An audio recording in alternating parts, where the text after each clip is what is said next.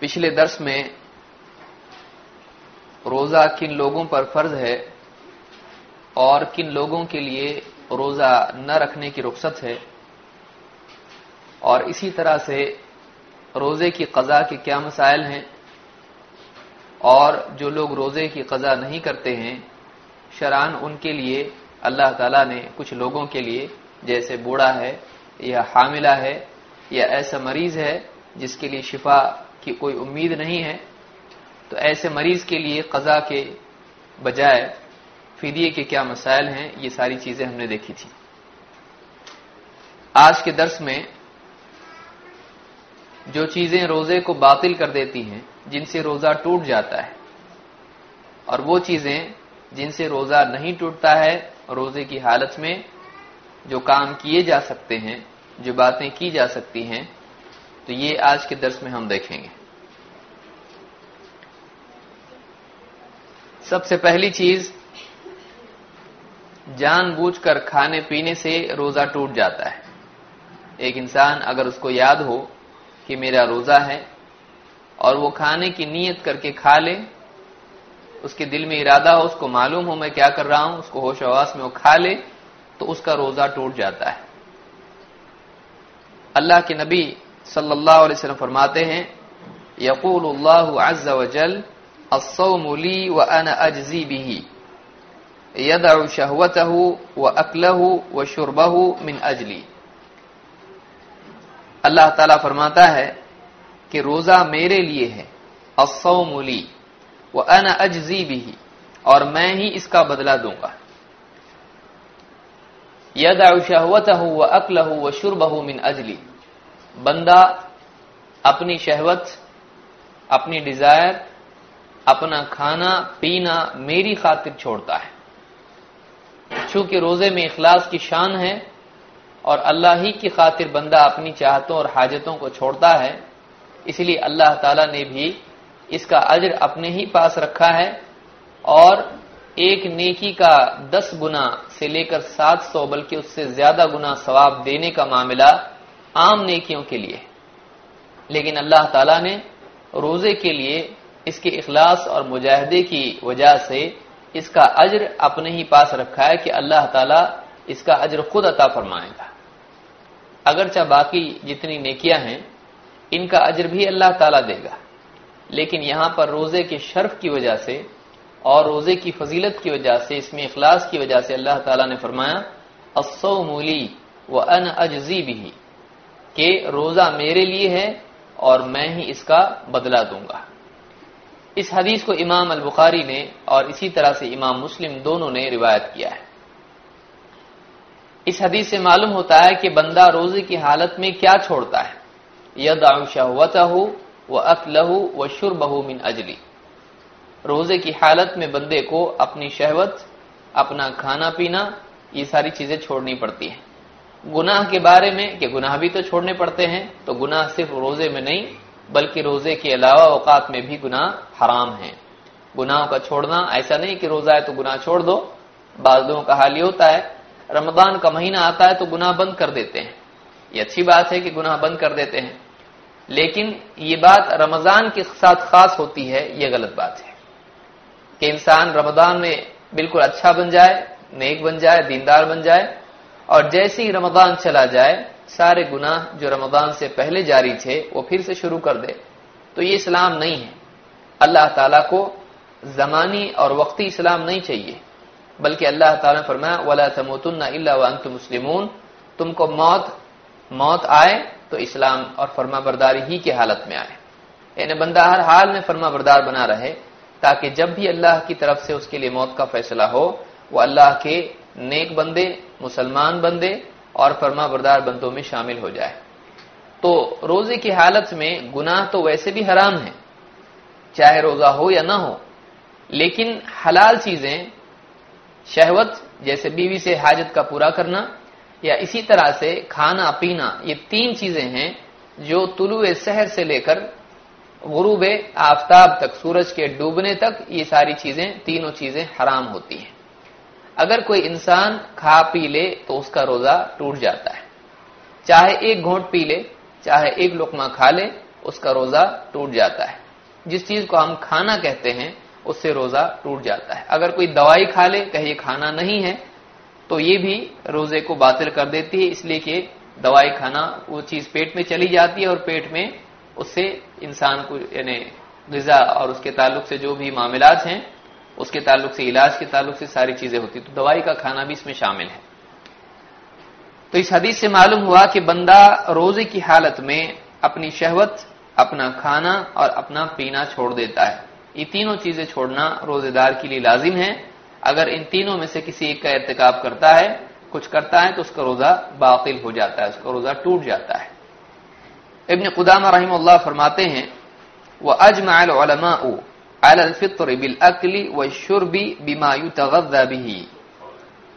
علماء کا اس پر اجماع ہے کہ کھانے سے پینے سے جو غذا کے طور پر ہوتی ہے روزہ ٹوٹ جاتا ہے، روزہ ٹوٹ جاتا ہے.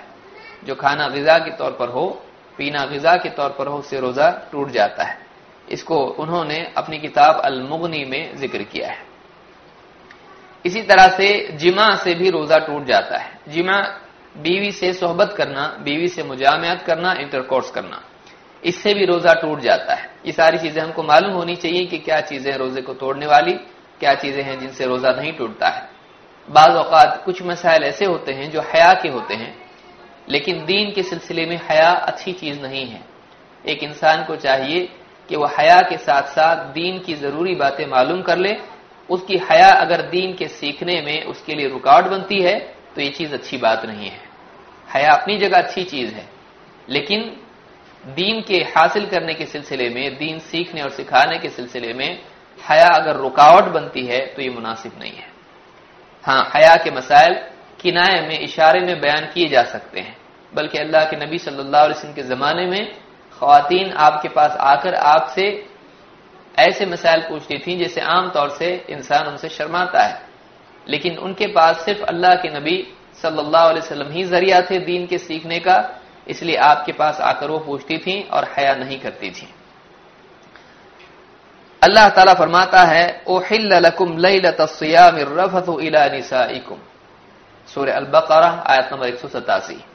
احل لکم، تمہارے لیے حلال کر دیا گیا ہے، لیلۃ الصیام الرفث الی نسائکم، تمہاری بیویوں کی طرف تمہارا حاجت کے لیے جانا، تمہارا اپنی حاجتیں پوری کرنا، یہ تمہارے لیے روزوں کی راتوں میں حلال کیا گیا ہے. یعنی معلوم ہوا کہ دن کے وقت جب انسان روزے سے ہوتا ہے، طلوع سحر سے لے کر سورج کے ڈوبنے تک، تو اس وقت بیوی سے تعلق قائم کرنا حرام ہے. اسی لیے اللہ تعالیٰ نے کیا فرمایا احل لکم، تمہارے لیے حلال کر دیا گیا. ظاہر بات ہے کہ جو چیز حرام ہے رمضان میں، اس کو ایک خاص وقت میں اللہ تعالیٰ نے حلال کرنے کا ذکر کیا ہے. اور وہ وقت اللہ نے کیا بتلایا؟ لیلۃ الصیام، رات میں روزوں کی. تو رمضان کے مہینے میں ایک انسان، بیوی شوہر آپس میں رات کے اوقات میں تعلق قائم کر سکتے ہیں، یہ ان کے لیے جائز ہے. بہت سارے لوگوں کو معلوم نہیں ہوتا ہے، تو یہ چیزیں ان کے لیے پریشانی کا سبب بنتی ہیں. علم کا حاصل کرنا انسان کے لیے نجات ہے. تو یہاں پر یعنی روزوں کے دن میں انسان کے لیے بیوی سے تعلق قائم کرنا حرام ہے. اگر ایسا کرتا ہے تو روزہ ٹوٹ جاتا ہے. اس کی قضا کیا ہے؟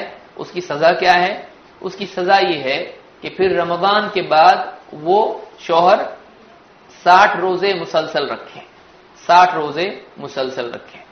اگر اس میں سے پھر ایک چھوٹ گیا تو پھر سے اس کو واپس سے 60 روزے رکھنے ہیں. تو یہ بہت ہی مشکل چیز ہے انسان کے لیے. اسی لیے اللہ تعالیٰ نے ایک ایسی سزا اس کے لیے رکھی ہے کہ ایک انسان روزہ توڑنے کے بارے میں سوچے. اس لیے کہ شہوتیں وہ چیزیں ہیں جو انسان کو دنیا میں اللہ سے دور کرتی ہیں اگر اللہ کے حکم کے خلاف اگر وہ ہو تو حلال چیز بھی بعض اوقات میں حرام ہو جاتی ہے. اللہ تعالیٰ کی مرضی کا پورا کرنا یہ اصل ہے. اللہ کی مرضی کا پورا کرنا، چاہے انسان کی حاجت اور اس کی چاہت کے بالمقابل ہو، تب انسان کو اللہ کی مرضی کے آگے اپنی چاہت اور حاجت کو قربان کرنا چاہیے. تو اس آیت سے بات معلوم ہوئی کہ روزے کے اوقات میں دن میں بیوی سے تعلق قائم کرنا حرام ہے، اس سے روزہ ٹوٹ جاتا ہے. نمبر 3، حیض و نفاس سے بھی روزہ ٹوٹ جاتا ہے. اگر دن کے وقت میں اگر عورت شروعات سے روزے سے ہو اور اگر دن کے وقت میں اس کو حیض آ جاتا ہے تب بھی اس کا روزہ ٹوٹ جاتا ہے، چاہے وہ عصر کے بعد ہی کیوں نہ ہو، چاہے عصر کے بعد ہی کیوں نہ ہو، اس کا روزہ ٹوٹ جاتا ہے اگر روزے کے وقت میں اس کو حیض آ جاتا ہے۔ اسی طرح سے اگر شروعات سے ہی اس کو یعنی حیض کی حالت پیش آئے تو اس کے لیے روزہ رکھنا جائز نہیں ہے، اس کے لیے روزہ رکھنا جائز نہیں ہے۔ اسی طرح سے نفاس والی عورت ہے جو بچے کی پیدائش کے بعد میں عورتوں کو یعنی کچھ وقت تک کی حالت باقی رہتی ہے تو ان کے لیے بھی روزہ رکھنا جائز نہیں ہے، اور ان روزوں کی قضا رمضان کے بعد وہ ادا کریں گی، چاہے ایک ساتھ روزے رکھیں چاہے الگ الگ روزے رکھیں۔ معاذہ رضی اللہ تعالیٰ عنہ فرماتی ہیں فَقُلْتُ مَا بَالُ الْحَائِضِ تَقْضِي الصَّوْمَ وَلَا تَقْضِي الصَّلَاةَ، میں نے پوچھا کیا وجہ ہے کہ حائضہ عورت روزوں کی قضا تو کرتی ہے لیکن نماز کی قضا نہیں کرتی ہے۔ فقالت احروریۃ انت، حضرت عائشہ نے فرمایا کیا تو حروریہ ہے، کیا تو خارجی فرقے سے تعلق رکھتی ہے؟ قلت لست بحروریۃ ولکنی اسأل، انہوں نے کہا کہ میں حروریہ تو نہیں ہوں لیکن بس میں پوچھ رہی ہوں، میں دین کا علم حاصل کرنے کے لیے معلومات کے لیے پوچھ رہی ہوں، سوال ہے، اعتراض کے طور پر سوال نہیں ہے بلکہ حصول علم کے طور پر سوال ہے۔ قالت کان یصیبنا ذلک، حضرت عائشہ رضی اللہ تعالیٰ نے فرمایا کہ یہ حالت حیض کی حالت ہم کو پیش آیا کرتی تھی، یعنی اللہ کے نبی صلی اللہ علیہ وسلم کے زمانے میں جب ہمارا یہ حال ہوتا فنؤمر بقضاء الصوم ولا نؤمر بقضاء الصلاة، تو ہم کو روزوں کی قضا کا تو حکم دیا جاتا تھا لیکن ہم کو نماز کی قضا کا حکم نہیں دیا جاتا تھا۔ اس کو امام البخاری و مسلم دونوں نے روایت کیا اور الفاظ مسلم کے ہیں۔ اس سے معلوم ہوا کہ روزے کی قضا ہے، ظاہر بات ہے جب روزہ چھوڑا جائے گا تبھی تو روزے کی قضا ہو سکتی ہے، تو معلوم ہوا کہ حائضہ کے لیے روزہ نہیں ہے اور ان کو دوسرے دنوں میں قضا اس کی کرنا ہے۔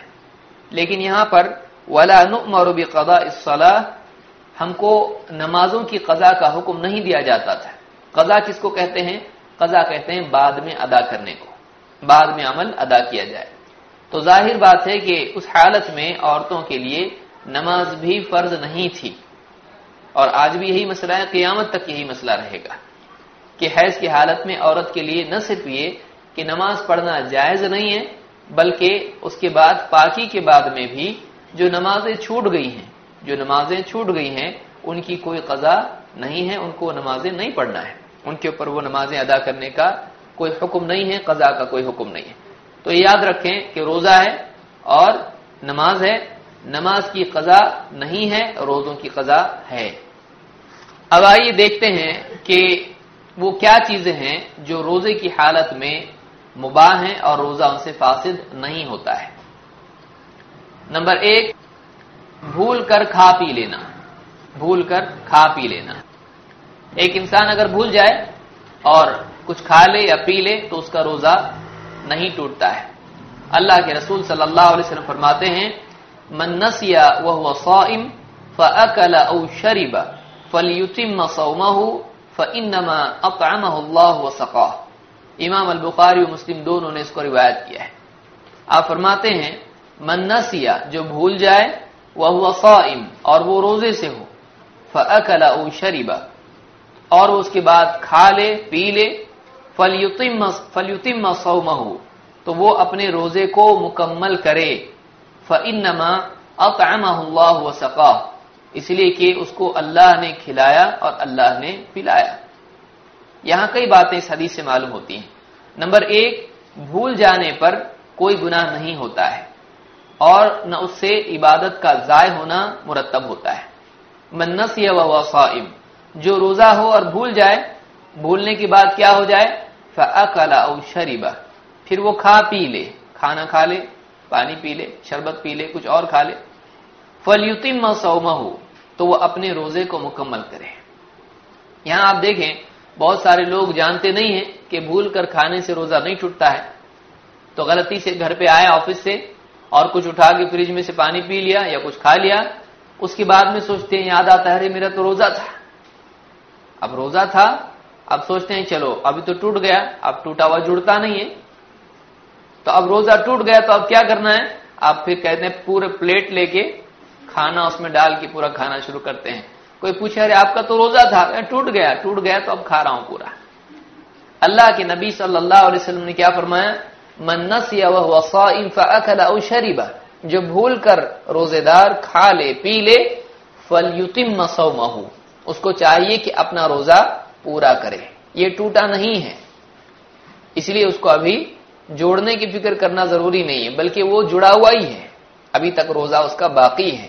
اسی لیے آپ نے فرمایا وہ اپنے روزے کو پورا کرے. اس کے لیے جائز نہیں کہ وہ بھول سے کھانے کے بعد جان بوجھ کر بھی کھائے.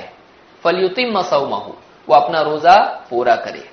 فانما اطعمه الله وسقاه، اسی لیے کہ اس کو اللہ نے کھلایا اور اللہ نے اس کو پلایا. یعنی جو اس نے کھایا پیا ہے باقی اوقات میں جب روزہ نہیں ہوتا ہے تو کون کھلاتا ہے؟ تبھی بھی تو اللہ کھلاتا ہے، تبھی بھی اللہ پلاتا ہے. تو یہاں اس کی خصوصیت کیا ہے؟ یہاں پر یوں کہا گیا کہ اس کو اللہ نے کھلایا، اس کو اللہ نے پلایا. یعنی اس نے جان بوجھ کر خود نہیں کھایا، اس نے جان بوجھ کے خود نہیں پیا، بلکہ اللہ تعالیٰ نے اپنی طرف سے اس کو کھلایا پلایا. تو اس کا ذمہ دار وہ خود نہیں ہے، اس کا ذمہ دار کون ہے؟ اس کا ذمہ دار اللہ ہے. یعنی بندے کے اوپر ذمہ داری نہیں ہے کہ کیوں کھایا تو نے روزہ ہونے کے باوجود. آپ نے فرمایا اس کو اللہ نے کھلایا، اس کو اللہ نے پلایا. یعنی اس کی ذمہ داری اللہ پر ہے، بندے پر نہیں ہے. تو اس کا کوئی گناہ بندے پر نہیں ہے، بلکہ اللہ نے اپنے طور پر اس کو کھلایا پلایا. بعض لوگ کہتے نہیں ہم نے پیٹ بھر کے کھایا تھا، اس کے بعد چائے بھی پی تھی اور یہ بھی کھایا تھا وہ بھی کھایا تھا، اتنا کھانے کے بعد بھی روزہ رہتا ہے کیا؟ تو چاہے آپ پیٹ بھر کر کھائیں یا ایک ساتھ 2 بار کھائیں اور اس کے ساتھ اور بھی چیزیں کھائیں پیئے، کوئی مسئلہ نہیں ہے. جب تک انسان کو یاد نہیں ہوتا ہے، انسان اگر کھا لے اس کا روزہ نہیں ٹوٹتا ہے. پھر اگر ایک انسان کھاتے کھاتے لقمہ اس کے منہ میں ہے اور اس کو یاد آ جائے کہ ارے میرا تو روزہ ہے، تو اب اس کے بعد اس کے لیے کھانا پینا حرام ہے. اب آدمی نہیں کہہ سکتا چلو یہ لقمہ کھا لیں گے، گھونٹ پی لیں گے، اب اس کے بعد پھر سے جاری رکھیں گے، اب اس کا روزہ ٹوٹ جائے گا. اگر جان بوجھ کر منہ میں لقمہ ہے اور یاد آ جائے اور اس کو نگل لے، اس کا روزہ ٹوٹ جاتا ہے، اس کا روزہ ٹوٹ جاتا ہے. تو چاہے تھوڑا کھانا ہو زیادہ ہو اور دن کے کسی بھی وقت میں ہو، شروعات میں، دوپہر میں، شام میں، بھول کر کھانے پینے سے روزہ نہیں ٹوٹتا ہے. ہاں اگر جان بوجھ کے کھا لے تو روزہ ٹوٹ جاتا ہے. فإنما أطعمه الله وسقاه، اس لیے کہ اس کو اللہ نے کھلایا اور اللہ تعالیٰ نے پلایا. اب اگر کوئی آدمی آپ کے سامنے کھا رہا ہے اور آپ کو پورا اچھی طرح سے معلوم ہے کہ یہ روزہ دار تھا اور آپ دیکھ رہے ہیں کہ وہ کھا رہا ہے، تو کیا آپ اس کو یاد دلائیں گے یا نہیں دلائیں گے؟ شرعاً آپ کے اوپر واجب ہے کہ آپ اس کو یاد دلائیں. کیوں؟ اس لیے کہ اس کے عمل میں اس کے لیے ایک وہ غلطی کر رہا ہے جو روزے کے خلاف ہے، لیکن اس کو یاد نہیں ہے، تو آپ اس کو یاد دلائیں گے.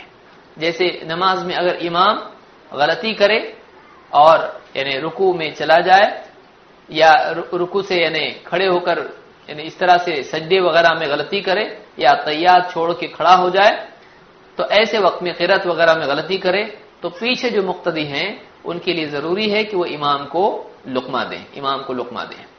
تو جو بھول جائے اس کو یاد دلانا پڑتا ہے. تو اگر کوئی انسان مثلا بھول کے کھا رہا ہے، آپ کہیں چلو اس پہ تو کوئی گناہ نہیں ہے، کھانے دو بیچارے کو، کھانے پینے دو، اس کے بعد میں کھانا پینا جب ہو جائے تو اس کو یاد دلائیں گے، تو یہ آپ کے لیے صحیح نہیں. اس لیے کہ غلط کام آپ دیکھ رہے ہیں، اگرچہ وہ بھول کر ہے لیکن ہے تو منع. تو آپ ایسی صورت میں اس کو آپ کے اوپر لازم ہے کہ آپ اس کو منع کریں. جیسے ایک انسان سویا ہوا ہے اور نماز کا وقت ہو چکا ہے، فجر کی نماز کا وقت ہوا ہے، اب آپ دیکھ رہے ہیں کہ یہ سو رہا ہے. ظاہر بات ہے جو سویا ہوا ہے اس پر ویسے ہی شریعت نہیں جیسے بھولے ہوئے پر ہے، تو وہ سویا ہوا ہے، اب اس پر کوئی گناہ نہیں اگر نماز چلی جائے تو. اگر آپ اس کو نہیں بیدار کرتے ہیں اور سونے دیتے ہیں تو وہ تو بیچارہ گناہگار نہیں ہوگا، آپ ہو جائیں گے، کیونکہ آپ نے اس کو جان بوجھ کر نماز چھوڑنے پر اس کو اسی حالت پر رہنے دیا. تو آپ کے لیے لازم ہے کہ آپ اس کو نماز کے لیے بیدار کریں. اللہ تعالیٰ نے قرآن کریم میں فرمایا وَأْمُرْ أَهْلَكَ بِالصَّلَاةِ وَاصْطَبِرْ عَلَيْهَا، اپنے گھر والوں کو نماز کی تاکید کیجیے. تو اگر گھر والے دکھائی دیتے ہیں کہ کسی نماز کے سلسلے میں سوئے ہوئے ہیں، غفلت میں ہیں، بھولے ہوئے ہیں، اس پر لازم ہے کہ ان کو نماز یاد دلائے. اللہ تعالیٰ نے قرآن کریم میں بھی اس کا حکم دیا ہے وَذَكِّرْ فَإِنَّ الذِّكْرَى تَنفَعُ الْمُؤْمِنِينَ، اے نبی آپ لوگوں کو نصیحت کیجئے، لوگوں کو یاد دہانی کیجئے، اس لیے کہ آپس میں ایک دوسرے کو یاد دہانی کرنا ایمان والوں کو نفع دیتا ہے۔ تو وذکر یہاں پر امر ہے اللہ کی طرف سے کہ یاد دلانا ضروری ہے اگر کوئی بھولا ہوا ہے تو۔ بہرحال اس سے معلوم ہوا جان بوجھ کے روزہ اگر کوئی آدمی کھا پی لیتا ہے تو روزہ ٹوٹ جاتا ہے، لیکن بھول کر نہیں ٹوٹتا ہے۔ اللہ کے رسول صلی اللہ علیہ وسلم نے فرمایا من افطر فی رمضان ناسیا فلا قضاء علیہ ولا کفارہ، جو رمضان میں افطار کر لے بھول کر، جو رمضان میں بھول کر افطار کر لے کا مطلب یہ نہیں کہ پابندی سے سب بچھا کے ایک آدمی جیسے افطار کر رہا ہے افطار کی نیت سے توڑے، تو افطار کی نیت یہاں پر نہیں، عربی زبان میں روزہ توڑنے کو بھی افطار کہتے ہیں، روزہ مکمل کرنے کے بعد جو ہم افطار کرتے ہیں اس کو بھی افطار کہتے ہیں، اور روزہ نہ رکھنے کو بھی افطار کہتے ہیں۔ افطار کا لفظ جو ہے فطرہ سے بنا ہے، اس کا مطلب ہوتا ہے توڑنا پھاڑنا۔ فطرہ کے معنی ہوتے ہیں اذا السماء انفطرت، آپ دیکھیے قرآن میں اللہ نے بیان کیا اذا السماء انفطرت، جب آسمان پھٹ جائے گا، جب آسمان ٹکڑے ٹکڑے ہو جائے گا، کسفن اللہ نے ذکر کیا دوسری جگہ پر، تو آسمان کا ٹوٹ جانا، پھٹ جانا، اس میں دراڑ کا ہو جانا، اس میں یعنی بریک ہو جانا، اس کو کیا کہتے ہیں؟ افطار۔ اسی لیے روزہ افطار کیا جاتا ہے، یعنی روزے میں بھوک کا سلسلہ توڑ کر ختم کیا جاتا ہے، اس لیے اس کو افطار کہتے ہیں۔ تو روزہ نہ رکھنے کو بھی افطار کہتے ہیں، روزہ توڑنے کو بھی افطار کہتے ہیں، روزہ افطار کرنے کو بھی افطار کہتے ہیں۔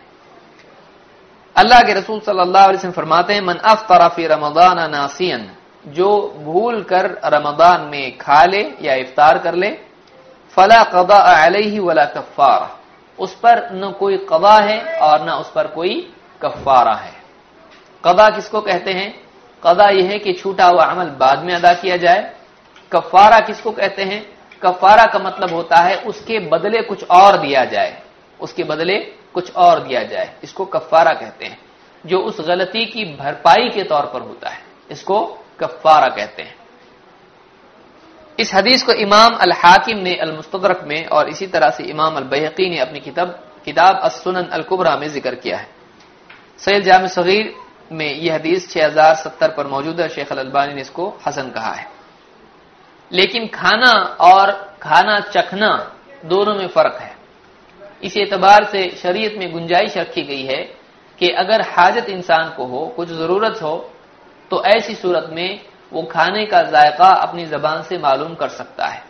مثلا خواتین گھر میں کھانا پکاتی ہیں، یا اسی طرح سے ہوٹل وغیرہ بڑے بڑے ہوتے ہیں، ان میں کوئی مسلمان کک بھی ہوتا ہے، کسی کا اپنا ہوٹل ہوتا ہے، کسی کی کھانے کا بزنس ہوتا ہے، کھانا پکا کے وہ سپلائی کرتا ہے، تو ایسی صورت میں وہ کھانا کیسا بنا ہے، اس میں ذائقہ صحیح ہے یا نہیں ہے، اس میں نمک وغیرہ صحیح پڑا ہے کہ نہیں پڑا ہے، اگر چیک کرنا چاہے تو کھانا بنانے والا یا جس کو بھی ضرورت ہو وہ اس کو چیک کر سکتا ہے۔ جیسے کوئی یعنی کک جتنے بھی ہوتے ہیں کھانا بنانے والے ہوٹل میں، ان کے اوپر کوئی ذمہ دار ہو جس کی ذمہ داری ہو کہ وہ چیک کرے کھانا صحیح ہے کہ نہیں، تو اگرچہ اس نے کھانا نہیں بنایا لیکن وہ بھی چیک کر سکتا ہے۔ تو اگر ضرورت ہو تو ایسی صورت میں کوئی انسان اگر کھانے کا ذائقہ اپنی زبان پر چیک کرے تو ایسا کرنا اس کے لیے شرعاً جائز ہے، یہ کھانے میں شمار نہیں ہوتا ہے، یہ کھانے میں شمار نہیں ہوتا ہے۔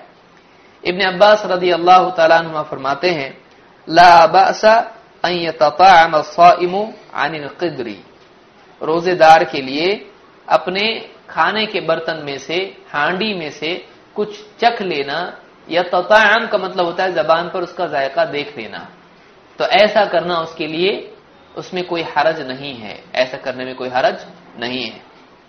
اس کو امام البخاری نے تعلیقاً روایت کیا ہے، اور اصل روایت مصنف ابن ابی شیبہ میں موجود ہے، اور شیخ الالبانی نے اس کی سند کو حسن کہا ہے۔ یہاں پر آپ دیکھیں، اس سے معلوم ہوا کہ کھانے کا ذائقہ زبان پر چیک کرنا، چکھنا یہ جائز ہے، لیکن یہ ضروری نہیں ہے کہ ہر گھر کا فرد آئے اور کھانے کی ہانڈی میں سے کچھ لے اور کہے کہ یہ جائز ہے اس لیے کرنا ہے۔ ضروری نہیں کہ ہر چیز کرے، ضروری نہیں کہ ہر چیز کرے۔ پھر دوڑنا بھی جائز ہے، تو خواہ مخواہ کوئی انسان روزے میں دوڑے تو تو اس کو کوئی بھی انسان کہے گا کہ یہ انسان سمجھدار انسان نہیں ہے. اس سے کوئی کہے کہ کیوں دوڑ رہے بھائی، کہ جائز ہے. تو اس طرح سے ہر جائز چیز نہیں کی جاتی ہے. تو روزے میں ہانڈی میں سے چکھنا ایک ایسی مشکل چیز ہے کہ ہو سکتا ہے آدمی فتنے میں پڑ جائے اور ایک لقمہ بھی لے لے اور نگل جائے اس کو. تو یہ اپنے آپ کو دھوکے میں ڈالنا ہے، اپنے آپ کو روزہ توڑنے کے قریب کرنا ہے. لیکن اسلام ایک ایسا دین ہے کہ جس میں انسان کے لیے آسانیاں ہیں. اسی لیے بہت سارے لوگ ایسے ہوتے ہیں جن کو چکھنا ضروری ہوتا ہے، ان کی تجارت اور یہ ساری چیزیں اس پر مبنی ہوتی ہیں. ایسی صورت میں اگر وہ صرف زبان پر ذائقہ چکھ لے اور اس کے بعد تھوک دے اور کلی کر لے تو یہ اس کے لیے جائز ہے. یہ نہیں کہ ایک آدمی چکھ لے پورا اور اس کا پورا ذائقہ منہ میں اس کے باقی رہے اور حلق میں چلا جائے، ایسا نہیں کرنا چاہیے. اگر کوئی انسان کہتا ہے کہ ایسا کیسا روزے میں ایسا کیسے کر سکتے ہیں، اب تک تو ہم نے کبھی سنا نہیں. آپ دیکھیں ابھی تک بہت سارے لوگوں نے سنا نہیں ہوگا لیکن کرتے تو ہیں. مسواک جب کرتے ہیں تو کیا مسواک کا ذائقہ منہ میں اس کے محسوس نہیں ہوتا ہے؟ پانی جب کلی کرتے ہیں تو کیا پانی کا ذائقہ زبان پر محسوس نہیں ہوتا ہے؟ ہوتا ہے. لیکن شریعت میں اتنی آسانی رکھی گئی ہے کہ حلق میں اگر کوئی کھانا جاتا ہے، کوئی چیز آدمی پانی پیتا ہے تو اس کا روزہ ٹوٹتا ہے. لیکن اگر صرف زبان پر اگر وہ رکھے اور تھوک دے تو اس کے بعد روزہ اس کا نہیں ٹوٹتا ہے. آگے بڑھتے ہیں. اب تھوک نگلنا، بہت سارے مسلمان یہ سمجھتے ہیں کہ تھوک نگلنے سے روزہ ٹوٹ جاتا ہے. قتادہ رحمہ اللہ فرماتے ہیں لا بأس ان يزدرد الصائم ريقه، روزے دار اپنا تھوک نگل لے، اس میں کوئی حرج نہیں ہے. یعنی اگر ایک انسان اپنا لعاب، اپنا سلائیوا اس کو نگل لیتا ہے، جیسے آدمی بات کر رہا ہے، آدمی بیٹھا ہوا ہے، اللہ تعالیٰ نے انسان کو ایسا بنایا ہے کہ اس کے منہ میں لعاب آتا رہتا ہے جس سے حلق اس کا سوکھتا نہیں ہے اور جس سے اس کے لیے قوت باقی رہتی ہے. تو یہ اللہ کی طرف سے انسان کو ایسا بنایا گیا ہے. اب اگر آدمی سوچے کہ دیکھو حلق میں سے کچھ جائے گا واپس اندر تو روزہ ٹوٹ جاتا ہے، اور اس کے بعد وہ تھوک نگلے نہیں، لعاب اپنا نگلے نہیں بلکہ بار بار تھوکتا رہے، تو یہ شرعاً مکروہ ہے، یہ اچھی بات نہیں ہے. اس لیے کہ اللہ کے نبی صلی اللہ علیہ وسلم ایسا نہیں کرتے تھے، نہ آپ نے ایسا کرنے کی ترغیب دی ہے. تو تھوک نگل لینا یہ جائز ہے، اور بار بار تھوکنا یہ مناسب نہیں ہے، اس لیے کہ یہ کوئی دین نہیں ہے. جس چیز کو انسان دین سمجھ کے کرے اور وہ اسلام میں نہ ہو، یہ غلو ہے، یہ بدعت ہے، یہ غلط چیز ہے. اگر اس کو شریعت سمجھتا ہے تو یہ بدعت ہو جائے گی، یہ غلط ہو جائے گا. اس لیے بار بار تھوکنا نہیں چاہیے. بعض لوگ بیٹھے رہتے ہیں، باتیں کرتے رہتے ہیں اور منہ میں لعاب جما لیتے ہیں، اس کے بعد باہر جا کر تھوک کر آتے ہیں، اس کے بعد جو ہے باتھ روم وغیرہ میں جا کے تھوک کے آتے ہیں. اس طرح سے کرنا یہ غلط چیز ہے. یہ اخلاقی اعتبار سے بھی مناسب نہیں، اسلامی معاشرتی آداب کے اعتبار سے، اور یہ روزے کے اعتبار سے بھی مناسب نہیں ہے. بلکہ انسان کو اس میں کوئی حرج نہیں ہے کہ وہ لعاب نگل جائے. بہت سارے مسلمان دوسرے غیر مسلموں سے کہتے ہیں ہمارے ہاں تو روزے میں لعاب تھوک بھی نہیں نگل سکتے ہیں. وہ بھی 4 قدم پیچھے ہو جاتے ہیں اسلام سے. ان کو بھی ایسا لگتا ہے کہ اتنا خطرناک دین ہے کہ انسان اپنا لعاب بھی نہیں نگل سکتا ہے، تو کیسا ڈینجر دین ہے، آدمی کیسا جی سکتا ہے. اور ان کو رحم آتا ہے مسلمانوں پر کہ بیچارے کون سی دین میں جا کے پھنس گئے کہ جس میں انسان اپنا صبح سے شام تک، وہ بھی 1 گھنٹہ 2 گھنٹہ بھی نہیں، ایک انسان کیسے رہ سکتا ہے.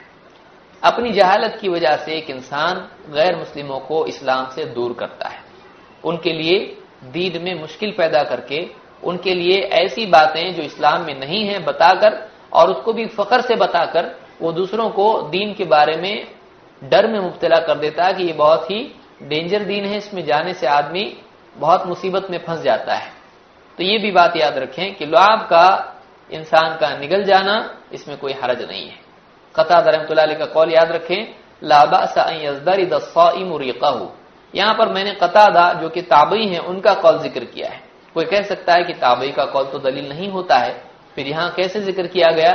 یاد رکھیں اس میں اصل اباحت ہے. جس چیز کو روزہ میں منع نہیں کیا گیا ہے وہ جائز ہے. جو چیز روزے میں منع نہیں، اگر دیکھیے کھانا پینا ہے مثلا، حدیث میں نے ذکر کی کہ بندہ میری خاطر، اللہ تعالیٰ فرماتا ہے بندہ میری خاطر اپنی شہوت، اپنا کھانا پینا چھوڑ دیتا ہے. تو یہ کھانے پینے میں نہیں آتا ہے. مثلا آپ بیٹھے ہیں اور آپ نے کئی مرتبہ روزے کے علاوہ اپنا لعاب نگل لیا، کیا کھانا پینا یہ قرار پاتا ہے کہ کوئی آپ کے پاس آئے پانی لینے کی کہا میں نے پی لیا، کوئی کھانا لے کر آپ میں نے کھا لیا؟ کوئی نہیں کہتا ہے. لعاب کا نگلنا نہ کھانے میں آتا ہے نہ پینے میں آتا ہے. تو جس چیز سے منع نہیں کیا گیا ہے اس میں اصل اباحت ہوتی ہے. اس میں اصل اباحت ہوتی. کیا مطلب ہے؟ یعنی اس میں وہ چیز جائز ہوگی جب تک کہ منع نہ کی جائے. وہ چیز جائز ہوگی جب تک کہ منع نہ کیا جائے. اسی لیے اصل اگر اس میں کوئی دلیل نہ بھی ہوتی تب بھی تھوک کا نگلنا جائز ہوتا ہے. اگر کوئی دلیل اس کے لیے نہیں ہوتی تب بھی جائز ہوتا، کیونکہ منع ہی نہیں ہے تو پھر منع کون کر رہا ہے؟ جب منع اللہ نے نہیں کیا، جب رسول اللہ صلی اللہ علیہ وسلم نے منع نہیں کیا تو اپنے آپ کیسے منع ہو سکتا ہے جب تک کہ اس کی کوئی دلیل نہ ہو. مزید یہ کہ تابعی کا قول بھی یہاں پر ہے تو ہم کو ایک مزید اطمینان ہوتا ہے کہ ہاں ہمارے سلف میں سے بھی کسی نے بات کہی ہے کہ اس سے کچھ نہیں ہوتا ہے. تو اس روایت کو امام عبدالرزاق نے اپنی مصنف میں اور اسی طرح سے امام البخاری نے صحیح بخاری میں ذکر کیا ہے، تعلیقاً ذکر کیا، یعنی بلا سند ذکر کیا ہے. لیکن امام البخاری جب بغیر سند کے یقین کے ساتھ کچھ کہیں، جزم کے ساتھ کہیں، قال فلان یا یعنی اس طرح سے الفاظ استعمال کریں تو اس کا مطلب یہ ہوتا ہے کہ یہ روایت صحیح ہے. یہاں پر آپ کے یہاں ہیڈنگ ہے جان بوجھ کر قے کرنا. اس سے روزہ، اصل میں چونکہ ہم روزہ جن سے نہیں ٹوٹتا ہے وہ دیکھ رہے ہیں، اس لیے یہ ہیڈنگ صحیح نہیں ہے. اس کی جگہ ہیڈنگ یہ ہونا چاہیے قے جان بوجھ کر کی بجائے قے ہو جانا. قے ہو جانا یعنی انسان کو کنٹرول نہ ہو اور اس کو قے ہو جائے، وومٹنگ ہو جائے، جس کو ہمارے یہاں الٹی ہونا کہتے ہیں. معلوم نہیں کس مناسبت سے کہتے ہیں، کھایا واپس آ جانا، اس اعتبار سے اس کو الٹی کہتے ہیں. تو اس کو اردو میں قے کہتے ہیں اور عربی میں بھی اس کے لیے قے کا لفظ ہے. انگلش میں اس کو وومٹنگ کہتے ہیں. اللہ کے رسول صلی اللہ علیہ وسلم نے فرمایا من ذرعہ القیء فلیس علیہ قضاء ومن استقاء عمدا فلیقضی. من ذرعہ القیء، جس پر قے غالب آ جائے، جو قے کو روک نہ پائے، فلیس علیہ قضاء، اس پر کوئی قضا نہیں. ومن استقاء عمدا، اور جو جان بوجھ کر قے کرے، فلیقضی، اس کو چاہیے کہ وہ روزہ قضا کرے. اس حدیث کو امام ابو داؤد، ترمذی، نسائی، ابن ماجہ اور حاکم نے روایت کیا ہے اور صحیح الجامع الصغیر میں 6243 پر یہ حدیث صحیح ہے. شیخ الالبانی اس کو صحیح کہا ہے اور الفاظ ترمذی کے ہیں. اس حدیث سے یہ بات معلوم ہوئی کہ اگر جان بوجھ کر کوئی قے کرتا ہے تو یہ اس کے لیے جائز نہیں. بعض اوقات دیکھیے ایک آدمی غلطی سے کھا لیتا ہے، اب سوچتا ہے کہ میں نے کھا لیا روزے میں، اب اس کو علم نہیں ہے کہ بھول کر کھانے سے روزہ نہیں ٹوٹتا ہے. پھر وہ کیا کرتا ہے، تقوی کی وجہ سے، اللہ سے ڈر کر، علم کی دیکھیے جہالت کے ساتھ تقوی مزید مصیبت بھی بن جاتا ہے کہ اب وہ کیا کرتا ہے، سوچتا ہے کہ میں نے کھایا، اب وہ ہاتھ ڈال کر اس کو پورا قے کر کے پورا نکال دیتا ہے. تو بھول کر کھانے سے روزہ ٹوٹا تھا نہیں، لیکن اب جان بوجھ کے قے کرنے سے روزہ ٹوٹ گیا. تو پہلے تو نہیں ٹوٹا تھا، اس نے خود سے توڑ دیا اس کو. تو جان بوجھ کر قے کرنا، جان بوجھ کر قے کرنا، اس سے روزہ ٹوٹ جاتا ہے. لیکن آپ نے کیا فرمایا، من ذرعہ القیء فلیس علیہ قضاء، جس پر قے غالب آ جائے اس پر کوئی قضا نہیں. تو یہاں پر فدیہ ہے نہیں، فدیہ بھی نہیں، نہ قضا ہے نہ فدیہ ہے. تو ایسے آدمی کا روزہ باقی رہتا ہے، یہ ٹوٹتا نہیں ہے. بہت سارے لوگ یہ فتویٰ دیتے ہیں کہ جس کو الٹی ہو جائے اس کا روزہ ٹوٹ جاتا ہے. اس کا روزہ نہیں ٹوٹتا ہے جب تک کہ وہ جان بوجھ کر قے نہ کرے. اسی طرح سے روزے کی حالت میں کلی کرنا اور ناک میں پانی چڑھانا جائز ہے. اللہ کے نبی صلی اللہ علیہ وسلم فرماتے ہیں اسبغ الوضوء، اسبغ الوضوء یعنی اچھی طرح سے مکمل وضو کرو. وخلل بین الاصابع، اور انگلیوں کے بیچ میں خلال کرو. انگلیوں کے بیچ میں ہاتھ اور پاؤں کے جو جگہ ہوتی ہے، اکثر اوقات وہ انگلیوں کے جڑے رہنے کی وجہ سے سوکھی رہتی ہے، اس کا خیال رکھو اور اس میں خلال کرو. انگلیوں کے بیچ میں انگلی پھیر کر وہ سوکھی جگہ اس کو بھی پانی پہنچاؤ. وخلل بین الاصابع، انگلیوں کے بیچ میں خلال کرو. وبالغ فی الاستنشاق الا ان تکون صائما، اور ناک میں اچھی طرح سے پانی پہنچاؤ الا یہ کہ تم روزے کی حالت میں ہو. ناک میں اچھی طرح سے پانی اوپر تک پہنچاؤ لیکن روزے میں نہیں، روزے میں نہیں، روزے میں ایسا نہیں کرنا ہے. تو اس سے یہ بات معلوم ہوئی کہ ناک میں اچھی طرح سے پانی پہنچانا عام حالات میں ہے، لیکن روزے کی حالت میں ایسا نہیں کرنا چاہیے. کیوں؟ اس لیے کہ بہت ممکن ہے کہ وہ حلق تک پہنچ جائے۔ اسی طرح سے غرغرہ کرنا کہ ایک انسان پانی لے منہ میں اور منہ پر آسمان کی طرف کر کے غرغرہ کرتا ہے، تو یہ بھی اس کے لیے صحیح نہیں ہے، اس لیے کہ ہو سکتا ہے غلطی سے اس کی حلق میں پانی چلا جائے۔ تو ایسی چیزوں سے بچنا چاہیے جن سے روزہ ٹوٹنے کا قوی امکان ہو، بہت پاسبلٹی ہو۔ اس حدیث کو امام الشافعی نے اپنی مسند میں، اور اسی طرح سے امام احمد نے، اور سنن میں اصحاب السنن نے یعنی ابو داؤد، ترمذی، نسائی، ابن ماجہ نے اور ابن حبان اور حاکم سب نے روایت کیا ہے، اور شیخ الالبانی نے صحیح جامع صغیر 927 پر اس کو صحیح کہا ہے۔ بعض علماء نے ٹوتھ پیسٹ برش کرنے کو روزے میں جائز رکھا ہے، وہ اسی اصل کے تحت ہے کہ ذائقہ اگر کسی چیز کا زبان پر محسوس ہو تو روزہ نہیں ٹوٹتا ہے، لیکن بہتر یہی ہے کہ یہ نہ کیا جائے۔ ٹوتھ پیسٹ استعمال روزے کی حالت میں نہیں کیا جائے، اس لیے کہ اس میں جو جھاگ ہوتا ہے غلطی سے وہ اگر زیادہ ہو جائے حلق میں جانے کا امکان ہوتا ہے۔ تو ایک انسان اس سے بچنے کی کوشش کرے اور مسواک کا استعمال کرے، روزے کی حالت میں ثواب بھی ملے گا اور منہ بھی صاف ہو جائے گا۔ تو دانتوں کی صفائی کے لیے بہتر ہے کہ روزے میں مسواک کی جائے اور ٹوتھ پیسٹ وغیرہ سے بچا جائے، اگرچہ وہ حرام نہیں ہے لیکن اس سے حلق میں جانے کا امکان بہت قوی ہے۔ ابن عمر رضی اللہ تعالیٰ مسواک کے سلسلے میں کہتے ہیں، یستاق اول النہار وآخرہ ولا یبلع ریقہ۔ امام البخاری نے اس کو صحیح میں اپنی ذکر کیا ہے بلا سند تعلیقاً، کہتے ہیں یستاق اول النہار وآخرہ، یعنی دن کی شروعات ہو یا دن کا آخری وقت ہو، اس میں انسان مسواک کر سکتا ہے۔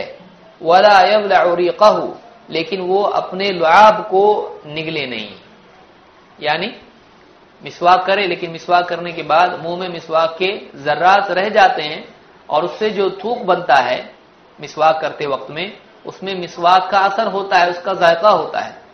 تو اب اگر یہ اس کو نکل جائے گا تو مسواک سے جو بھی اس کو یعنی لعاب اس کا پیدا ہوا ہے، اس کا ذائقہ پیدا ہوا، اس کو نگلنا ہوگا۔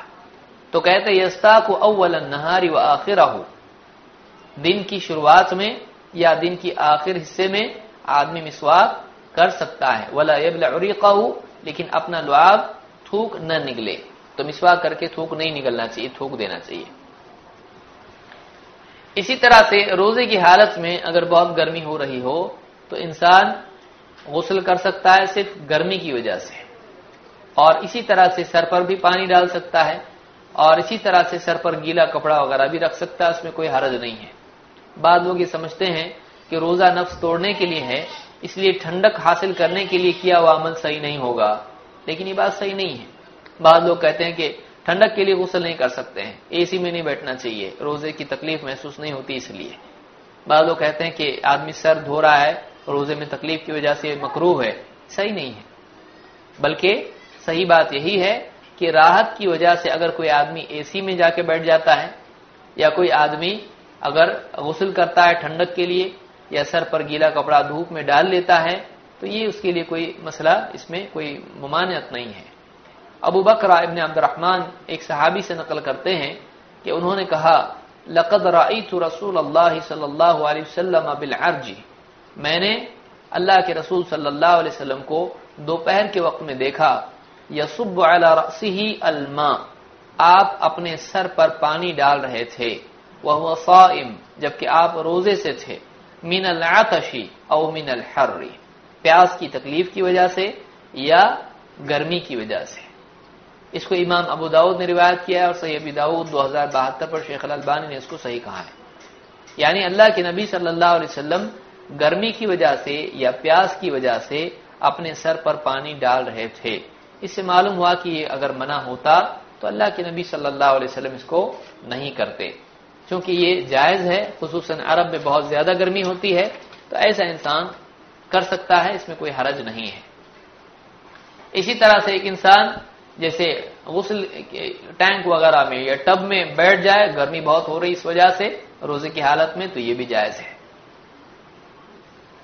عبداللہ ابن ابو عثمان رحمہ اللہ فرماتے ہیں، رأیت ابن عمر وهو صائم، میں نے ابن عمر رضی اللہ تعالیٰ عنہ کو دیکھا اور وہ روزے کی حالت میں تھے، روزے سے تھے، یبل الثوب ثم یلقیہ علیہ، وہ کپڑا گیلا کر کے اس کو اپنے اوپر ڈال لیتے تھے، وہ کپڑا گیلا کر کے اپنے اوپر اس کو ڈال لیتے تھے۔ اس کو امام ابن ابی شیبہ نے روایت کیا ہے اور بخاری نے اس کو تعلیقاً ذکر کیا ہے۔ یعنی ابن عمر رضی اللہ تعالیٰ عنہ جو کہ صحابی ہیں اللہ کے نبی صلی اللہ علیہ وسلم کے، وہ روزے کی حالت میں کپڑا بھگو کر اپنے اوپر ٹھنڈک کے لیے ڈال لیتے تھے، ایسا کرنا روزے میں جائز ہے۔ انس رضی اللہ تعالیٰ فرماتے ہیں ان لی ابزن اتقحم فیہ وانا صائم، میرے پاس میرے ہاں ایک حوض ہے، میں روزے کی حالت میں اس میں ڈبکی لگا لیتا ہوں، اس میں غوطہ لگا لیتا ہوں۔ بخاری نے اس کو تعلیقاً روایت کیا ہے اور یہ روایت صحیح روایت ہے۔ تو معلوم ہوا کہ اگر کوئی آدمی گرمی کی وجہ سے ٹینک میں تیرتا ہے یا ٹب میں بیٹھ جاتا ہے تو اس کے لیے بھی کوئی ممانعت نہیں ہے، کوئی اس میں منع نہیں ہے، بس پانی حلق کے نیچے نہیں جانا چاہیے۔ آپ اگر پانی میں جاتے ہیں تو کوئی مسئلہ نہیں ہے۔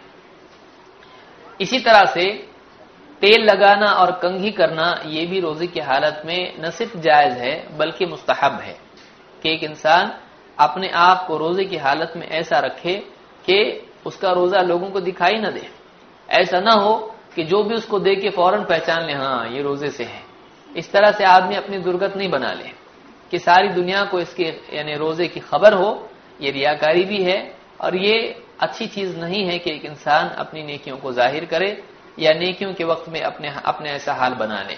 ہاں حج کے وقت میں اس میں کوئی شک نہیں ہے کہ حج کا عمل ہی ایسا ہے کہ اس میں بندے کی پراگندگی اللہ کے سامنے ہونا چاہیے، اس میں بکھرے بال ہیں اور بالکل ایک ہی لباس بدن پر ہے تو یہ اور بات ہے، لیکن روزے کی حالت میں انسان کو چاہیے کہ وہ کنگھی کرے، تیل سر میں ڈالے اور حشاش بشاش رہے، ایسا اپنی صورت سے اور اپنے چلنے پھرنے سے ظاہر نہ کرے کہ لوگ افطار کی اس کو تلقین کرنے لگے ہیں۔ ابن مسعود رضی اللہ تعالیٰ فرماتے ہیں اذا کان یوم صوم احدکم فلیصبح دہینا مترجلا، جب تم میں سے کسی کے روزے کا دن ہو، جب تم میں سے کوئی روزے سے ہو، فلیصبح دہینا مترجلا، اس کو چاہیے کہ وہ اپنی صبح اس حال میں کرے کہ وہ اپنے سر میں تیل بھی ڈالے اور وہ کنگھی بھی کر لے، کنگھی بھی کر لے اور سر میں تیل ڈالے، یعنی ٹھیک ٹھاک دکھائی دے، حشاش بشاش دکھائی دے۔ اس میں ایک یہ بات بھی ظاہر ہوتی ہے کہ سر میں تیل ڈالنے کے بارے میں کوئی آدمی یہ سوچے کہ سر میں تیل ڈالیں گے تو اندر چلا جائے گا سر میں تو اس سے روزہ ٹوٹ جائے گا، تو اس طرح سے سوچنا غلط ہے۔ صحابی کے قول سے یہ بات معلوم ہوتی ہے کہ تیل بھی سر میں ڈال سکتے ہیں، سر میں تیل ڈال سکتے ہیں، ورنہ آپ دیکھیں کہ پھر آدمی سانس بھی لے رہا ہے تو ہوا اندر جا رہی ہے تو کیا روزہ ٹوٹ جائے گا اس سے؟ تو ہماری عقل سے روزہ نہیں ٹوٹتا ہے، شریعت نے جن چیزوں سے روزہ ٹوٹنا ذکر کیا ہے انہی چیزوں سے روزہ ٹوٹتا ہے۔ یہ ابن مسعود کا قول ہے جو میں نے ذکر کیا کہ تم میں سے کوئی روزے دار ہو تو وہ اپنی صبح سر میں تیل ڈالے اور کنگھی کرے، اس کو امام البخاری نے تعلیقاً ذکر کیا ہے۔ اسی طرح سے روزے میں سرما لگانا بھی جائز ہے، سرما لگانا، آنکھوں میں جو سرما ڈالا جاتا ہے تو یہ لگانا بھی جائز ہے، اس میں کوئی حرج نہیں ہے۔ مالک ابن انس رضی اللہ تعالیٰ عنہ فرماتے ہیں ان کا اپنا عمل یہ ہے کہ انہ کان یکتحل وهو صائم، کہ مالک ابن انس رضی اللہ تعالیٰ عنہ اپنی آنکھوں میں سرما لگایا کرتے تھے جبکہ وہ روزے کی حالت میں ہوا کرتے تھے، روزے کی حالت میں ہوتے تھے۔ اس کو امام ابو داؤد نے اپنی سنن میں ذکر کیا ہے، صحیح ابی داؤد میں 2082 پر شیخ الالبانی نے اس کو کہا کہ حسن موقوف، یہ روایت حسن درجے کی سند کے اعتبار سے اور موقوف ہے یعنی صحابی کا عمل ہے، تو صحابی کا عمل بھی ہمارے نزدیک دلیل ہوتا ہے کیونکہ صحابہ حلال و حرام کو جانتے تھے اور روزے میں کیا کرنا ہے کیا نہیں کرنا ہے ہم سے زیادہ وہ جانتے تھے، اور چونکہ آنکھ میں سرما لگانا کھانے پینے میں نہیں آتا ہے اس لیے ویسے بھی وہ جائز ہے، اس کی منع کی کوئی دلیل نہیں ہے۔ بعض اوقات لوگ کہتے ہیں کہ آنکھ میں سرما لگانے سے حلق تک وہ محسوس ہوتا ہے، اس میں بھی کوئی حرج نہیں ہے، اس لیے کہ سرما لگانا صحابی سے ثابت ہے، ہم عقل کے مقابلے میں دلیل کو زیادہ اہمیت دیتے ہیں۔ تو آنکھ میں سرما ڈالنا یہ دلیل ہم کو صحابی کے عمل سے ملتی ہے۔ کیا کان میں روزے کی حالت میں دوا ڈال سکتے ہیں؟ بعض لوگوں کو کان میں تکلیف ہوتی ہے تو کیا یعنی کان میں دوائی وغیرہ ڈالی جا سکتی ہے؟ یہ سوال علماء سے پوچھا گیا، شیخ عثیمین رحمہ اللہ سے اس کو پوچھا گیا، سوال ہے کہ هل التقطير في الاذن يفطر، کیا کان میں دوائی ڈالنا، قطرے ڈالنا، اس سے روزہ ٹوٹ جاتا ہے؟ انہوں نے کہا لا، لأنه ليس من المفطرات، روزہ نہیں ٹوٹتا ہے اس لیے کہ یہ روزہ توڑنے والی چیزوں میں سے نہیں ہے۔ ظاہر بات ہے، کان ہے، آدمی کان سے تو کھانا نہیں کھاتا، اس کو کھانا پینا شمار نہیں کیا جاتا ہے، تو کان میں اگر دوائی ڈالی جائے اس سے روزہ نہیں ٹوٹتا ہے۔ مجموع الفتاوی میں شیخ عثیمین کا فتویٰ موجود ہے۔ اسی طرح سے آنکھ میں دوائی ڈالنے سے بھی روزہ نہیں ٹوٹتا ہے، اس لیے کہ آپ دیکھ چکے ہیں سرما لگانے سے روزہ نہیں ٹوٹتا ہے، تو ظاہر بات ہے آنکھ میں دوائی ڈالنے سے بھی روزہ نہیں ٹوٹے گا، اس لیے کہ وہ کھانا پینا نہیں ہے۔ شیخ ابن عثیمین رحمہ اللہ سے پوچھا گیا هل استنشاق الفکس یفطر، یعنی وکس کا سونگنا، کیا اس سے ناک میں جیسے وکس لگایا جائے کیا اس سے روزہ ٹوٹتا ہے؟ انہوں نے کہا لا یفطر لأنه ليس فيه اجزاء تتصاعد حتى تنزل الى الجوف، اس لیے کہ اس میں ایسے اجزاء نہیں ہوتے ہیں کہ وہ پیٹ تک چلے جائیں، پیٹ تک چلے جائیں، یعنی ناک میں وکس لگا رہے ہیں تو پیٹ میں چلا گیا، ایسا نہیں ہوتا ہے۔ کہتے لیکن فيه رائحة قوية لا تضر، لیکن کہتے ہیں کہ اس کی بہت ہی سخت خوشبو ہوتی ہے، بو اس میں ہوتی ہے، لیکن اس کا کوئی نقصان نہیں ہے، اس سے روزے کے لیے کوئی نقصان نہیں ہے۔ اور کہتے ہیں کہ قطرۃ العین کذالک لا یفطر، اور اسی طرح سے آنکھ میں قطرے ڈالنا جیسے آئی ڈراپس ہوتے ہیں تو ان کا بھی استعمال کرنا، اس سے بھی افطار نہیں ہوتی، اس سے روزہ نہیں ٹوٹتا ہے۔ مجموع الفتاوی میں شیخ ابن عثیمین نے یہ بات کہی ہے۔ اسی طرح سے انجیکشن لینا، اس سے بھی روزہ نہیں ٹوٹتا ہے۔ بہت سارے لوگوں کے لیے تعجب کی چیز ہوگی، انجیکشن سے کیسے؟ یہ تو اندر جا رہا ہے، لیکن انجیکشن سے روزہ نہیں ٹوٹتا ہے، ایسے انجیکشن سے جو کہ علاج اور دوائی کے لیے ہو، وہ پیٹ میں غذا کے لیے نہ ہو، یعنی ایسا انجیکشن دیا جو پیٹ میں غذا کا بدل بن جائے، جو فوڈ کا سبسٹیٹیوٹ ہو جائے، تو ایسا انجیکشن تو یعنی روزہ توڑے گا۔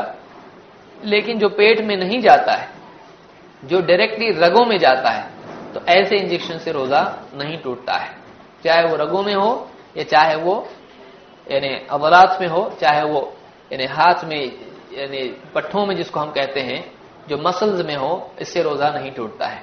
شیخ بن باز رحمہ اللہ فرماتے ہیں الحقنۃ فی الورید لیست من جنس الاکل والشرب، کہتے ہیں کہ ورید میں یعنی رگوں میں انجیکشن لینا یہ کھانے پینے میں شمار نہیں ہوتا ہے۔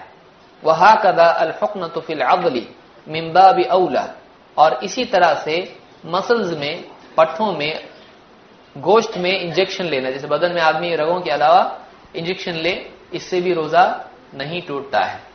لیکن لو قضى من باب الاحتیاط کان احسن، کہتے لیکن اگر بطور احتیاط ایک انسان اس کی قضا کر لے روزے کی تو یہ زیادہ بہتر ہے احتیاط کے طور پر۔ وتأخيرها الى الليل اذا دعت الحاجه اليها يكون اولى واحوط، کہتے ہیں اور اسی طرح سے اگر ضرورت ہو تو ممکن ہو تو اس کو تاخیر کرنا رات تک یہ بہتر ہے۔ خروجا من الخلاف فی ذلک، اس مسئلے میں اختلاف سے باہر نکلنے کے لیے۔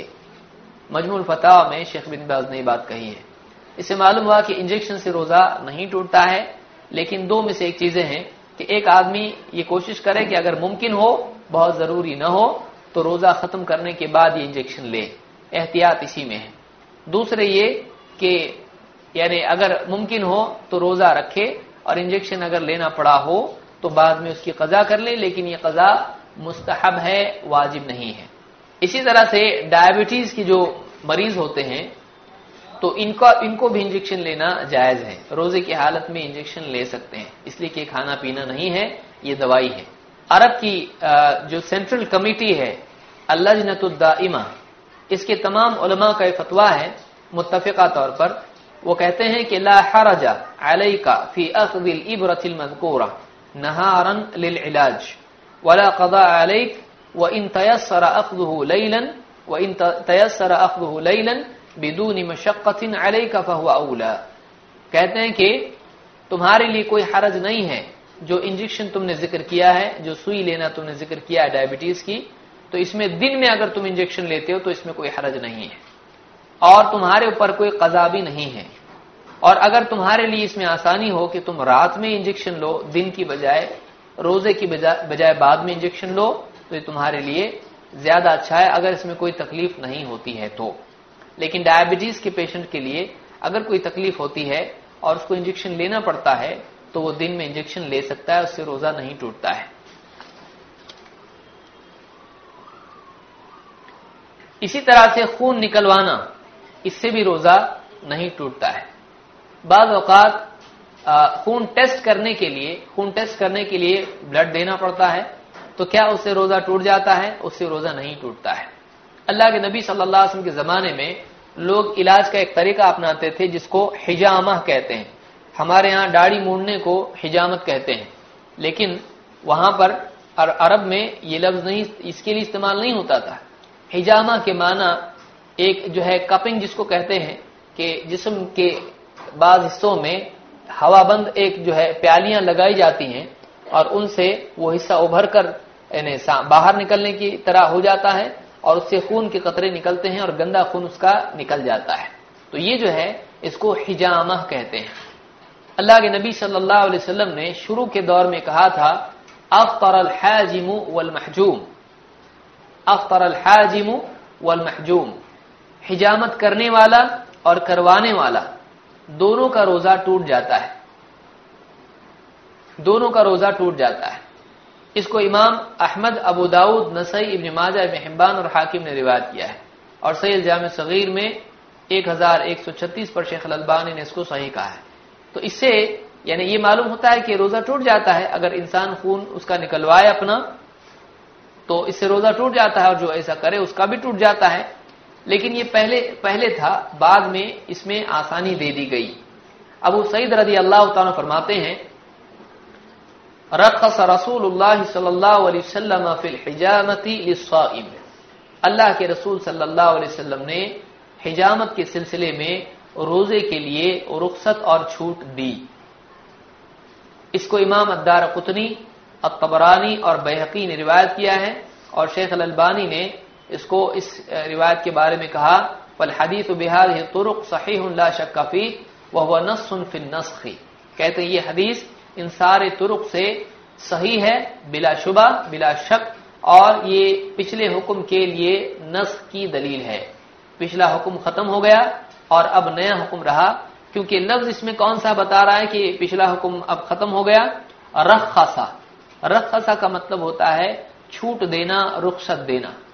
رخصت اور چھوٹ اس چیز میں دی جاتی ہے جو پہلے منع تھی, اب اس کے اندر آسانی پیدا کر دی گئی, تو جو پہلے منع تھا اسی میں رخصت دی جاتی ہے.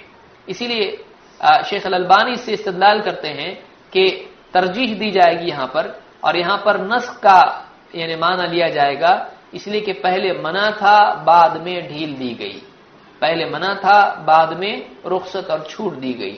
تو پچھلی حدیث کو پہلے کی حدیث مانا جائے گا اور یہ حدیث دوسری حدیث مانی جائے گی, اس لیے کہ خود اس میں نسخ کا لفظ موجود ہے, رخصا کا لفظ موجود ہے.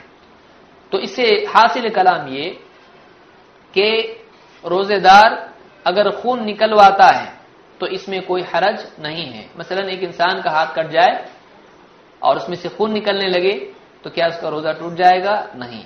اسی طرح سے ایک انسان اگر خون ٹیسٹ کرنے کے لیے خون دے تو اس میں بھی اس کا روزہ نہیں ٹوٹتا ہے. اور کسی کو اگر بلڈ ڈونیٹ کرنا پڑے روزے دار کو تو روزے دار دے سکتا ہے, اس سے بھی روزہ ٹوٹتا نہیں ہے. لیکن ظاہر بات ہے کہ اس سے انسان میں بہت کمزوری آ جاتی ہے. اگر اس کو ایسا محسوس ہوتا ہے کہ وہ روزہ مکمل نہیں کر پائے گا تو وہ روزہ توڑ سکتا ہے, اگر اس کا خون دینا بہت ضروری ہے اور کہیں اور سے وہ نہیں مل رہا ہو تو. شیخ بن باز نے بھی اس سلسلے میں کہا الدم الذي يؤخذ للتحلیل لا يفسد الصوم, جو وہ خون جو تحلیل کے لیے, ٹیسٹنگ کے لیے, انالیسس کے لیے لیا جاتا ہے, خون کے چیک کرنے کے لیے لیا جاتا ہے, بلڈ ٹیسٹ کے لیے لیا جاتا ہے, اس سے روزہ نہیں ٹوٹتا ہے. شیخ بن باز نے اپنے فتاوی میں بات ذکر کی ہے. اسی طرح سے دانت نکلوانا یا یعنی دانت بھرنا وغیرہ جو بھی ہے کہ دانت میں یعنی بھرا جاتا ہے, سیمنٹ بھرتے ہیں, سونا بھرتے ہیں, اس طرح سے جو بھی بھرا جاتا ہے اس سے بھی روزہ نہیں ٹوٹتا ہے, بشرطے کہ حلق میں کوئی چیز نہ جائے. اگر حلق میں کچھ چیز چلی جاتی ہے تو پھر روزہ ٹوٹ جاتا ہے. لیکن اگر صرف دانت بنا لیتے ہیں, دانت نکلوا لیتے ہیں اور اس سے خون بھی نکلتا ہے اور یعنی دانت یعنی آدمی کے جسم سے نکل گیا تو اس سے روزہ ٹوٹتا ہے، اس سے نہیں ٹوٹتا ہے۔ شیخ ابن عثیمین رحمہ اللہ فرماتے ہیں قلع الضرس لا يفطر ولو خرج الدم، کہتے ہیں کہ دانت کا نکلوانا یعنی ڈاڑ کا نکلوانا اس سے روزہ نہیں ٹوٹتا ہے چاہے اس سے خون نکلے، لأن قالع ضرسه لا يقصد بذلك اخراج الدم، اس لیے کہ داڑ نکلوانے والا خون نکلوانے کی نیت نہیں رکھتا ہے، وانما جاء خروج الدم تبعا، کہتے ہیں اس لیے کہ خون داڑ نکلوانے کے تابع ہے، داڑ نکلوانے سے خون نکلا ہے، خون جان بوجھ کر نہیں نکالا ہے۔ وَكَذَلِكَ لَوْ حَقَّ الْإِنسَانُ جِلْدَهُ، اسی طرح سے ایک انسان کہیں اس کو کھجلی ہو رہی ہو تو کھجائے، او بط الجرح حتى خرجت منه المادة العفنة فكل ذلك لا يضر، کہتے اس سے اگر زخم وغیرہ ہے وہاں پر انسان کو خارش ہو رہی ہو، آدمی اس کو کھجانے سے خون نکل آئے تو اس سے بھی کوئی نقصان نہیں ہوتا ہے، اگر زخم سے خون نکلتا ہے تو اس سے روزہ نہیں ٹوٹتا ہے۔ الشرح الممتع میں شیخ محمد بن صالح بن عثیمین نے یہ بات کہی ہے۔ اسی طرح سے جنابت کی حالت اگر انسان کی ہو اور جیسے بیوی سے صحبت کی ہو یا اسی طرح سے احتلام ہوا ہو اور روزے کا وقت شروع ہو جائے یعنی سحری کا وقت ختم ہو جائے اور انسان نے ابھی غسل نہیں کیا ہو تو کیا اس سے روزے کو نقصان ہوتا ہے؟ اس سے روزے کو کوئی نقصان نہیں ہوتا ہے۔ ہاں انسان کو چاہیے کہ فوراً غسل کر لے اور اس کے بعد نماز کے لیے چلا جائے، یا گھر میں خاتون ہے نماز پڑھ لے۔ تو جنابت کی حالت روزے کی حالت کے ساتھ جمع ہو جائے تو اس میں کوئی حرج نہیں ہے، اس میں کوئی حرج نہیں ہے۔ عائشہ رضی اللہ تعالیٰ فرماتی ہیں ان رجلا جاء الى النبي صلی اللہ علیہ وسلم یستفتیہ، ایک آدمی اللہ کے نبی صلی اللہ علیہ وسلم کے پاس آیا فتویٰ پوچھنے کے لیے، وہی تسمع من وراء الباب، اور حضرت عائشہ رضی اللہ تعالیٰ عنہ دروازے کے پیچھے ہی کھڑی سن رہی تھی۔ فقال یا رسول اللہ، اس آدمی نے کہا اللہ کے رسول، تدرکنی الصلاۃ وانا جنب فاصوم، مجھ کو نماز کا وقت آ جاتا ہے یعنی فجر کا وقت شروع ہو جاتا ہے اور میں ابھی جنابت ہی کی حالت میں ہوتا ہوں، میں نے غسل نہیں کیا ہوتا ہے، تو کیا میں روزہ جاری رکھ سکتا ہوں؟ یعنی وہ روزہ میں رکھ سکتا ہوں؟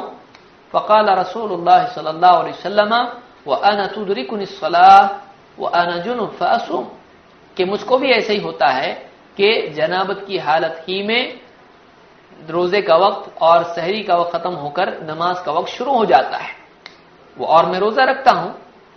فقال لست مثلنا یا رسول اللہ، اس نے کہا اللہ کے رسول آپ ہماری طرح تو نہیں ہو، آپ کہاں ہم کہاں، قد غفر اللہ لك ما تقدم من ذنبك وما تأخر، اللہ تعالیٰ نے تو آپ کے لیے اگلے پچھلے تمام معاملات کے لیے مغفرت کا وعدہ کر رکھا ہے۔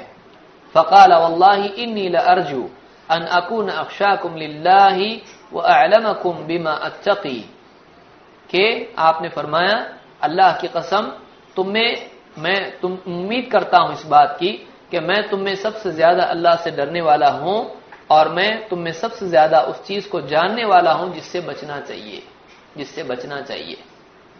تو اللہ کے نبی صلی اللہ علیہ وسلم کو زیادہ معلوم تھا کیا چیز روزے میں جائز ہے اور کیا نہیں ہے، تو آپ نے بتایا کہ اگر ایک انسان سحری کر لے اور اگر اس کو جنابت کی حالت پیش آئی ہو، اب وہ سحری کرے، اس کے بعد میں روزے کا وقت شروع ہو جائے اور پھر وہ غسل کرے تو یہ جائز ہے، لیکن ایسا نہیں ہو کہ غسل اتنا دیر سے کرے کہ فجر کا وقت چلا جائے، فجر کی نماز کا وقت چلا جائے، اتنا دیر نہیں کرنا چاہیے۔ امام مسلم نے اس کو روایت کیا ہے اور اسی طرح سے امام البخاری کے بھی الفاظ قریب اسی کی طرح ہیں۔ تو اس سے معلوم ہوا کہ جنابت کی حالت اگر انسان کی رات کی جاری رہتی ہے روزے میں تو اس کے لیے کوئی حرج نہیں ہے، بشرطے کہ پہلے سے روزے یعنی فجر کے پہلے ہی وہ غسل کر لے، یعنی فجر کی نماز پڑھنے کے پہلے غسل کر لے۔ اگر دن کی حالت میں اگر کسی کو سویا ہوا ہے لیٹا ہوا ہے احتلام ہو گیا تو ایسی صورت میں روزہ نہیں ٹوٹتا ہے، بہت سارے لوگ سمجھتے ہیں اس سے روزہ ٹوٹ جاتا ہے۔ اگر نیند میں احتلام ہو جاتا ہے اور یعنی انسان کو غسل کی حاجت پیش آتی ہے تو اس کا روزہ نہیں ٹوٹتا ہے، وہ غسل کر لے، اس پر غسل واجب ہے لیکن اس کا روزہ وہ جاری رکھے، اس سے روزے کو کوئی نقصان نہیں ہوتا ہے۔ اسی طرح سے روزے کی حالت میں ایک انسان بیوی سے بوس و کنار کرے تو اس سے بھی روزہ نہیں ٹوٹتا ہے۔ عائشہ رضی اللہ تعالیٰ عنہ فرماتی ہیں کان رسول اللہ صلی اللہ علیہ وسلم یقبل فی رمضان وهو صائم، اللہ کے رسول صلی اللہ علیہ وسلم رمضان کی حالت میں بیوی کا بوسہ لے لیا کرتے تھے، اس میں کوئی حرج نہیں ہے، آپ روزے کی حالت میں ہوتے تھے۔ اس کو امام مسلم نے روایت کیا ہے اور اسی کے قریب بخاری میں بھی روایت موجود ہے۔ لیکن انسان کو چاہیے کہ انسان احتیاط کرے، شہوت سے پرہیز کرے، لیکن بطور محبت اور ایک دوسرے کے اکرام کے طور پر یہ بات کبھی ہو جائے تو کوئی اس میں حرج نہیں ہے۔ شفقت کے طور پر یہ چیز ہو تو اس میں کوئی حرج نہیں، اس لیے کہ انسان یعنی آپ دیکھیں اولاد سے بھی محبت کرتا ہے، شفقت کے طور پر ان کو چوم لیتا ہے، تو آپس کے تعلقات میں چیز ہوتی ہے، لیکن شہوت سے بچنا چاہیے، شہوت سے بچنا چاہیے، اس لیے کہ روزے میں شہوت کو ترک کرنا چاہیے۔ اسی طرح سے یعنی بغیر مباشرت کے یعنی جماع کے بغیر مباشرت جائز ہے، انٹرکورس جائز نہیں ہے، لیکن بوس و کنار اور لپٹنا یہ جائز ہے، لیکن بچنا چاہیے۔ عائشہ رضی اللہ تعالیٰ فرماتی ہیں کان النبی صلی اللہ علیہ وسلم یقبل ویباشر وهو صائم وکان املککم لاربه، اللہ کے نبی صلی اللہ علیہ وسلم روزے کی حالت میں ہوتے تھے اور وہ اپنی بیوی کو چوم لیتے اور کبھی لپٹ لیتے، لیکن آپ اپنے آپ کو بہت زیادہ کنٹرول میں رکھنے والے تھے، آپ اپنے نفس پر بہت زیادہ قابو پانے والے تھے۔ اس کو امام البخاری اور مسلم نے روایت کیا ہے۔ مسروق رحمۃ اللہ علیہ فرماتے ہیں سألت عائشہ ما يحل للرجل من امرأته صائما، عائشہ رضی اللہ تعالیٰ عنہ سے مسروق تابعی ہیں، انہوں نے پوچھا کہ ایک آدمی کے لیے اپنی بیوی سے روزے کی حالت میں کیا جائز ہے؟ انہوں نے کہا قالت کل شیء الا الجماع، ہر چیز سوائے جماع کے، سوائے انٹرکورس کے، سوائے مباشرت اور جماع کے۔ تو امام عبدالرزاق نے اپنی مصنف میں اس کو روایت کیا ہے اور یہ روایت صحیح ہے، اس کو حافظ ابن حجر نے بھی فتح الباری میں ذکر کیا ہے۔ تو ان تمام چیزوں سے معلوم ہوا کہ بعض چیزیں ہیں جن سے روزہ ٹوٹتا ہے، بعض چیزیں ہیں جن سے روزہ نہیں ٹوٹتا ہے، لیکن جو چیزیں یعنی قرآن و سنت میں مذکور نہیں ہیں کہ اس سے روزہ ٹوٹتا ہے، تو ایک انسان زبردستی اپنی عقل سے یہ نہ کہے کہ اس سے روزہ ٹوٹ جاتا ہے۔ اس میں جیسے کوئی انسان مرتد ہو جائے، اسلام سے نکل جائے کفر کرے تو اس کا بھی روزہ ٹوٹ جاتا ہے، کیوں؟ اس لیے کہ اس کا اسلام ہی باقی نہیں، تو روزہ کیسے جاری رہے گا؟ اس کا اسلام ہی نہیں ہے تو اس کا روزہ کیسے باقی رہ سکتا ہے؟ تو مرتد ہونے سے بھی روزہ ٹوٹ جاتا ہے، اس کو بھی یاد رکھیں۔ تو یہ ساری چیزیں تھیں جن سے روزہ ٹوٹتا ہے، جن سے نہیں ٹوٹتا ہے۔